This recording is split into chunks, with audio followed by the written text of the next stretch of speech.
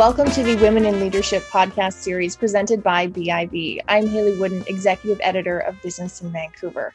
This series is sponsored by the Women's Enterprise Centre. The nonprofit organization is devoted to helping BC women start, lead, and grow their own businesses. For over 25 years, they provided business loans of up to $150,000, plus integrated services including advice, training, mentorship, resources, and a supportive community to help female business owners gain the skills, the mindset, financing, and networks that they need to realize their business potential and goals. Throughout this week, I'll be exploring the topics of leadership, adversity, growth, and inclusion with 4 truly remarkable female leaders. You can watch the series at biv.com/video and listen to the conversations at biv.com/audio. And all updates on the series as we post new episodes throughout the week will be made available at biv.com/article/WIL for Women in Leadership. Here's today's episode. My guest today is Dr. Judith Sayers, President of the New Channel Tribal Council and Chancellor of Vancouver Island University. Judith is a member of the Hoop-O-Chessa First Nation, which she served as chief for 14 years. In 2019, she became a member of the Order of Canada. She has also received Clean Energy BC's Lifetime Achievement Award, and in 2016 was named one of Canada's Clean 50. She has spent a lifetime and a career as an advocate for Indigenous rights and sustainable development. And we're thrilled she could join us on our Women in Leadership podcast. Thanks so much for coming on. Thank you for bringing me on. I'm sure there are many to choose from, but is there an achievement or a couple of achievements that really stand out from your career as being very meaningful to you? Well, I think both the Clean 50, the Lifetime Achievement by Clean Energy BC, and the Order of Canada was all in relation to my work in clean energy, which really means a lot to me because I just really want to mitigate climate change. I want to work on an alternative lifestyle that doesn't include fossil fuels. And so to have the work that I do recognized in a very important field to me really feels good. And it's, I think those are the highlights for sure. You've been working in that area for so long, but it feels as though now the world is perhaps catching up to you in the work of other advocates with some of the commitments coming out of the United States and some of the change that's happening in Canada. What do you make of what's happening now in the clean energy and climate change space? Well, to me, it is thrilling that everybody's talking about it. Everybody's talking about the green economy, clean energy. How do we move away from it?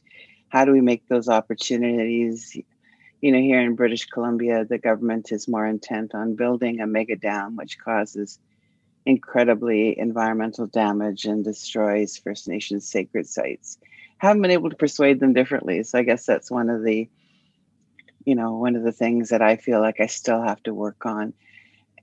And, just watching across Canada, the interest. I did a Globe and Mail panel on renewable energy, and there was way over 1,000 people. So people really want to know, how can we change? What is the state of the industry? What are the costs? Because they've gone way down. And so I see a willingness in the public to be making these major changes, even in their own homes. And, in First Nations communities, it's becoming energy sovereign. And, it's this pattern that I didn't see way back in 2002 when I started in this industry. And so it's really satisfying that people now have the vision that we need going forward. Do you think we're moving past this idea that it's economic development or taking care of the environment and closer toward viewing as protecting the environment as part of economic development? Well, I think it is the latter, that people are looking more at economic development with sustainable practices. There are instances, of course, in some of the more mega projects where the government is choosing jobs and revenues over the environment, such as Trans Mountain and Site C and LNG. those kinds of projects are still on the government agenda because they just think it's more important than people. And, we still have a large fight ahead of us. And we're hoping with the new law in BC, the Declaration on the Rights of Indigenous Peoples Act, and if the federal law on the Universal Declaration on the Rights of Indigenous People Act go through, that we can achieve free, prior, and informed consent to any development in our territory. So we have a greater say over what goes on in our territories, and we can stop these greenhouse gas emitting projects which destroy the habitats and ecosystems that we use for exercising our rights, whether it's fish or animals, sea resources, and that sort of thing. So might that then mean that there are potentially future legal challenges on those grounds when it comes to the Site C project?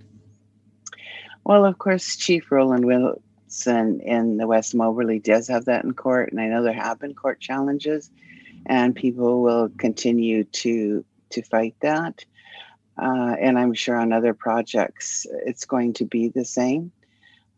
And when these court cases happen, I don't believe BC had this law on the Declaration of the Rights of Indigenous People. So it's a new tool. And politically, I think it's something that we can continue to use, although we've been trying politics for a long time.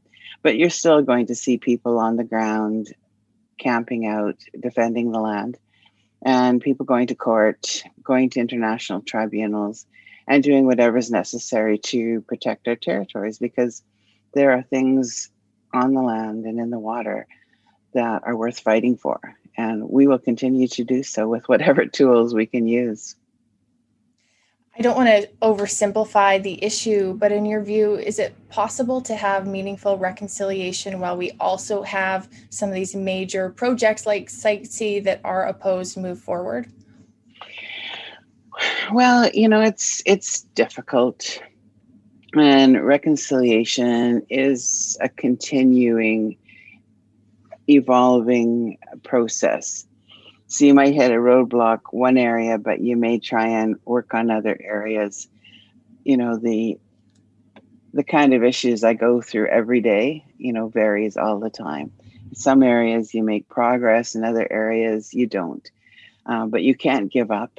You just got to keep on trying for that really big reconciliation when the government will say, we respect your rights and title. We respect your need to the relationship to the land and all the rights that you exercise there, and we're not going to approve this dam. As opposed to saying, in the public interest, we're going to approve this, and we've heard that too many times. And so it's a goal, a vision that we set that we're going to get there someday.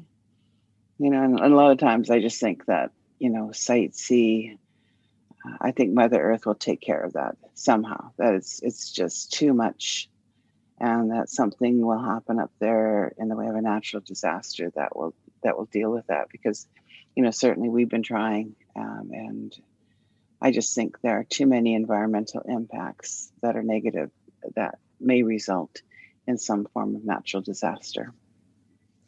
I like what you said. I think it's very true. Sometimes you win some, sometimes you lose some. And to me, that speaks like having a very long-term view of what the long-term goals are and moving forward where you can, and acknowledging sometimes when you can't do that or when the circumstances are such that you can't. From your years as a negotiator, as a leader, as someone who has had a relationship and been working with governments, what have you learned about leadership, and what have you learned about negotiation and what works and what doesn't? Well, I think leadership is a very lonely place, that oftentimes while people may be supporting you, you're the one out in front fighting the battles and dealing with any of the negativity that comes back at you for being a voice, for stating what you believe to be true. And, it's not an easy road, believe me, to be on. I think what's strengthened me through the years, of course, are my two children who are now grown and fighting with me. But growing up, it was always trying to make sure that they had something to live for, something to work on, that they would still be able to go out and fish sockeye and, gather crabs and prawns and hunt deer and elk and be able to use our forests, our cedar for our regalia. Those were the things that drove me and still do. I don't have any grandchildren yet, but it's for the many, many generations of First Nations people ahead of us that I fight for. It's not just my children, but it's, as the Nuu-chah-nulth Nation, we need to be strong. And how do we do that? And it's so, in negotiations, you have to go in with a clear view and a clear picture of what you're looking for and what you want. And you're always maintaining that position with governments, trying to be innovative and creative and come up with the same answers. Knowing when you've hit the wall with the governments and when to back off and look at other ways or just walking away. It's, they'll always try to come at you to say, well, this is the best deal you're ever going to get and you should take it. Or, if you don't take this, something else less is going to be available to you. And I've learned over the years that money isn't everything. It's nothing if you can't go out onto the land and go to your sacred sites, and go out to the ocean and get your salmon, or go into the forest and gather your medicines. If you can't do that, then what's money going to buy you? And so we've often said to governments, our rights are invaluable. We can't put a price tag on them. You can't buy us out. So, when they're talking about accommodation. So you just have to have a clear vision when you go into negotiations. You have to know what you can achieve, what you can't achieve. And I think it's a matter of being able to be on a good relationship and talking points. But, when you need to throw those punches, you throw those punches. I think the governments know me well enough that I will say when they're doing something right, when we've achieved something. And we achieved gaming revenue sharing 2 years ago. And I've been working on that file for 13 years and people have been working on it longer. And wow, government, we did this, and it was a big achievement. And it's something to celebrate together because you got there. You just don't give up. But there are moments like that. And then there are moments when you sightsee or and we haven't given up that battle. Or when you're trying to protect a particular mountain in your territory and, the governments just don't want to do that. And so then you just try and find out, is there ways we can co-manage that? Can we protect certain areas? So you try and find ways to protect what's important to you. And you're always thinking like that. You're always thinking to the future. You have to be a visionary to be a leader. You can't just look at the now. You got to look to the future. What is it we're going to need in the future? How are we going to keep what we need going into the future? And how do we work with governments when they're not willing to work with us? And I think we saw a lot of that during the Harper years. But you just hang in there. You do what you can do. You mentioned leadership can be lonely. That certainly resonates. I'm sure it resonates with a lot of our listeners.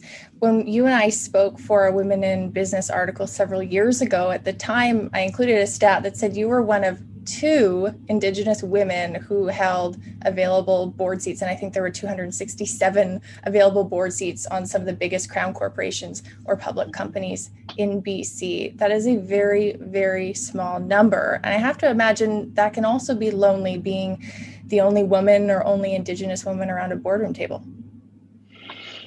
Yeah, it can be.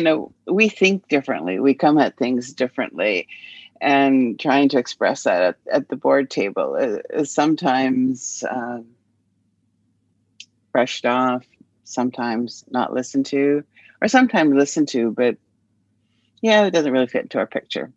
But you just keep I mean, I just keep sending the same messages, and there's a lot of things we agree on in common, but there are some things that are definitely different when you sit at some of those bigger tables. And, it's a great learning experience. I find it's great bridge building, trying to have people understand the Indigenous worldview, our points, what's important to us, because it does differ. It is very different. And so you just have to paint those pictures for people.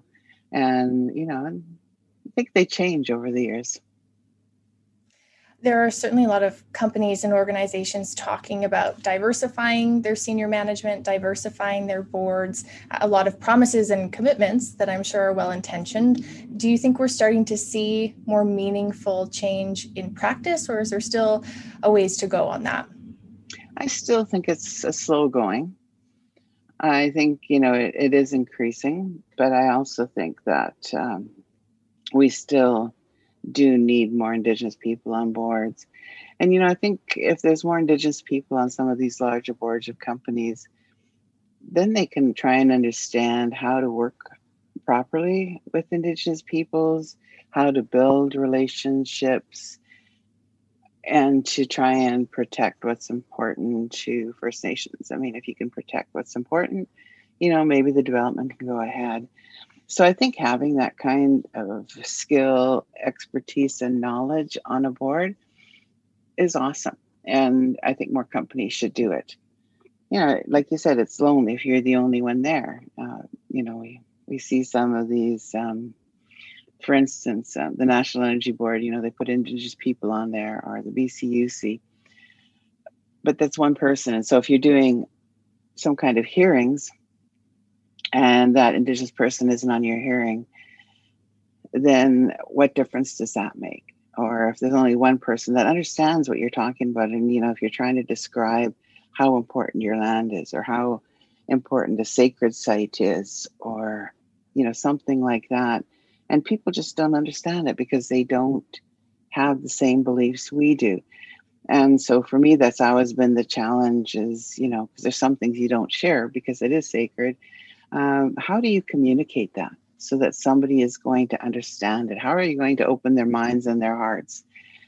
Because so many times we've seen it, they just override and approve a project in an area that's vital to a First Nations culture or spirituality. And, that's just devastating to us. So that's still a skill and an art I'm working on. And I was trying to move forward because there's just so much development in our territories now. You can be out in the middle of the forest and people are out there on their ATVs, their trucks, and they're hunting. And, there's not a lot of space out there that's private anymore to do some of our cultural practices. So life is definitely different. No doubt. I'm curious what opportunities you see in the field of education for maybe starting to have these changes in mindset, these learnings a bit earlier in one's career. You have this relatively new position as Chancellor of Vancouver Island University, appointed last year, I believe. What are some of your goals in that position? Well, I think some of my goals are to be able to have a safe space to learn in. That would be free of racism, that would be free of barriers. And so, as an Indigenous person, you may want to do your research in a different way or present your research in a different way. And oftentimes academia says, no, you can't do that. But why not? And so I want to open up more doors in Indigenous peoples doing the kinds of research they want to do, and in their own way, as opposed to the normal way of people doing a dissertation or a thesis. But I think it's really, really important to feel that, you are being accepted into a post-secondary institution where you are valued and appreciated as a student, and you're not just there as a number or a statistic. And you see it more and more that and it has to open up more, is that people need to do things and change what's out there, so that students can feel like they can do what they need to do. Yeah, there's a lot of barriers put up, and some people walk away from doing their master's and doctorate because they can't do what they want. We don't want to lose those people. We want to embrace those people. We want to embrace new ways of learning and sharing, because this really is vital information for future generations. This is you want to entice and interest our younger people to go to universities and get their higher degrees, because we need them. We need those minds, but we also need them to have an education and be schooled in our ways. And one of our dreams is to have a land, and you see them around, but a land-based university. How do we do that in every territory where our young people can learn all those things that need to be learned about the environment, about stewardship, about going out on the land and picking cedar and medicinal plants? And how do you do that? And, we're in an uncertain world. I mean, we've seen it with COVID, but, if an earthquake was to hit us or a tsunami, how is it we can survive on the land? I think those are skills that we know. We just need to teach them more. And if we can find ways to be doing that within a education setting, I think will be very powerful, and that we can be able to help all people if such a thing could happen. So it's always being prepared for what the future might bring, and just utilizing, our ways of knowing, our indigenous wisdom, I call it, and having that shared amongst our people is some of those greater kinds of things. And of course, just having everybody respect Indigenous people. If you're in a university where, there is acceptance of people of color, and what does that mean? What does that look like? How do we change, those kinds of things? And there's a lot of challenges, I think, in education. But with those challenges, there's tons of opportunities. And, people are starting to think in much different ways and embracing those new ways. And it's interesting to listen to best practices and to see where some of these academic institutions are going and some aren't. And those are the ones that we have to show what is possible. Certainly, when I hear what you're saying, I think it's exciting. We're in such a rapidly changing and evolving world. There are new challenges being thrown at us. We could really use new ways, or a return to very old traditional ways of thinking. Why wouldn't we use sort of every tool or option that's out there? Exactly. Do you have any advice for the next generation of political leaders, business leaders, influencers who are maybe coming up against some of those barriers earlier in their educational or professional careers? What advice or insights can you share with them? I think there's many things a person can do, but one of the things that I see that is somewhat lacking is having a voice, not being afraid to speak your not mind, not being afraid to fight for what you believe in, even though everyone else in the room is thinking differently, or it feels like everybody else in the room is against you. I just think that some people are afraid to venture out when, there's that kind of opposition against you. But you have to be that voice. Otherwise, there'll be no change. Everybody will think everything is fine. So I think just being strong and being able to speak out and write what you're doing, and to continue to advocate it. I think that's one of the biggest skills that a person needs to learn, is advocating or lobbying and talking to people, and not being afraid to pick up the phone and ask for a call with the minister, the deputy minister, or the prime minister, or whoever. You might not get that, but you'll end up talking to somebody.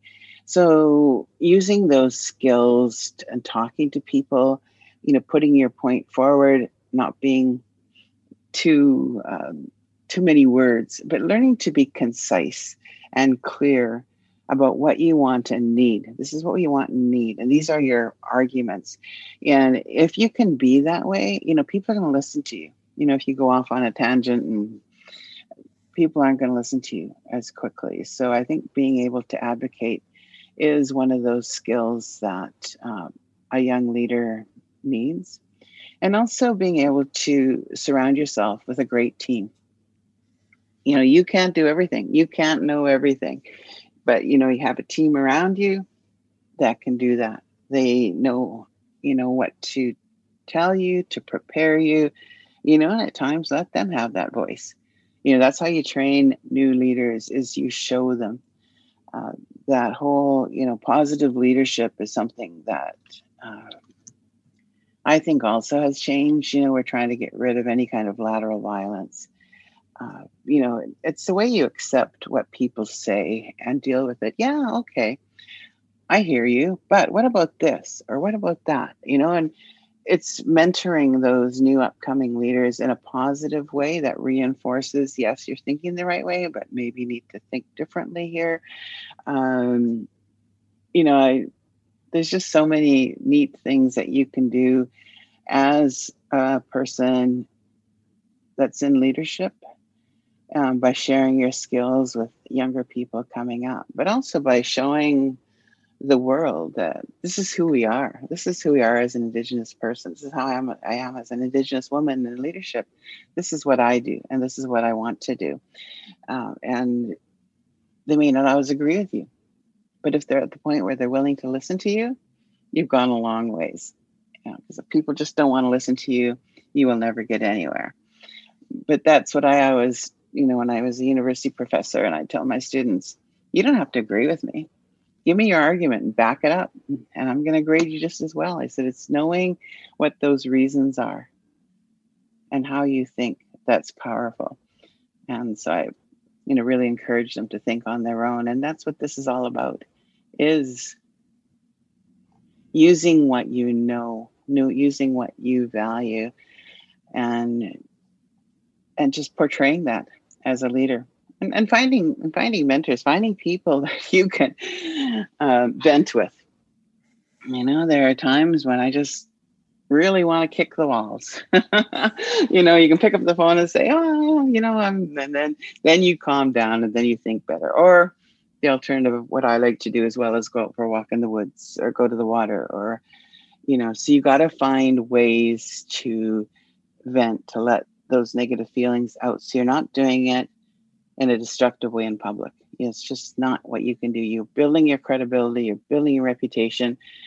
And yeah, we get frustrated. We're people who are not perfect, but, you know, it's just, you know, you can state what you need to state when you're angry. You just have to be careful how you do it. And that too is a skill. Yeah. I definitely am guilty of writing out the email I want to send and deleting it. Yes, exactly. And you have to do that. Yeah, you got to let it out. Otherwise, it'll come out at some point in some way, I imagine, right? So it's better to kind of control how you do that. Yeah. Or just step back and rethink, how can I say this in a more strategic way while showing your anger? I mean, you need to express that. It's just how you express that anger that is important.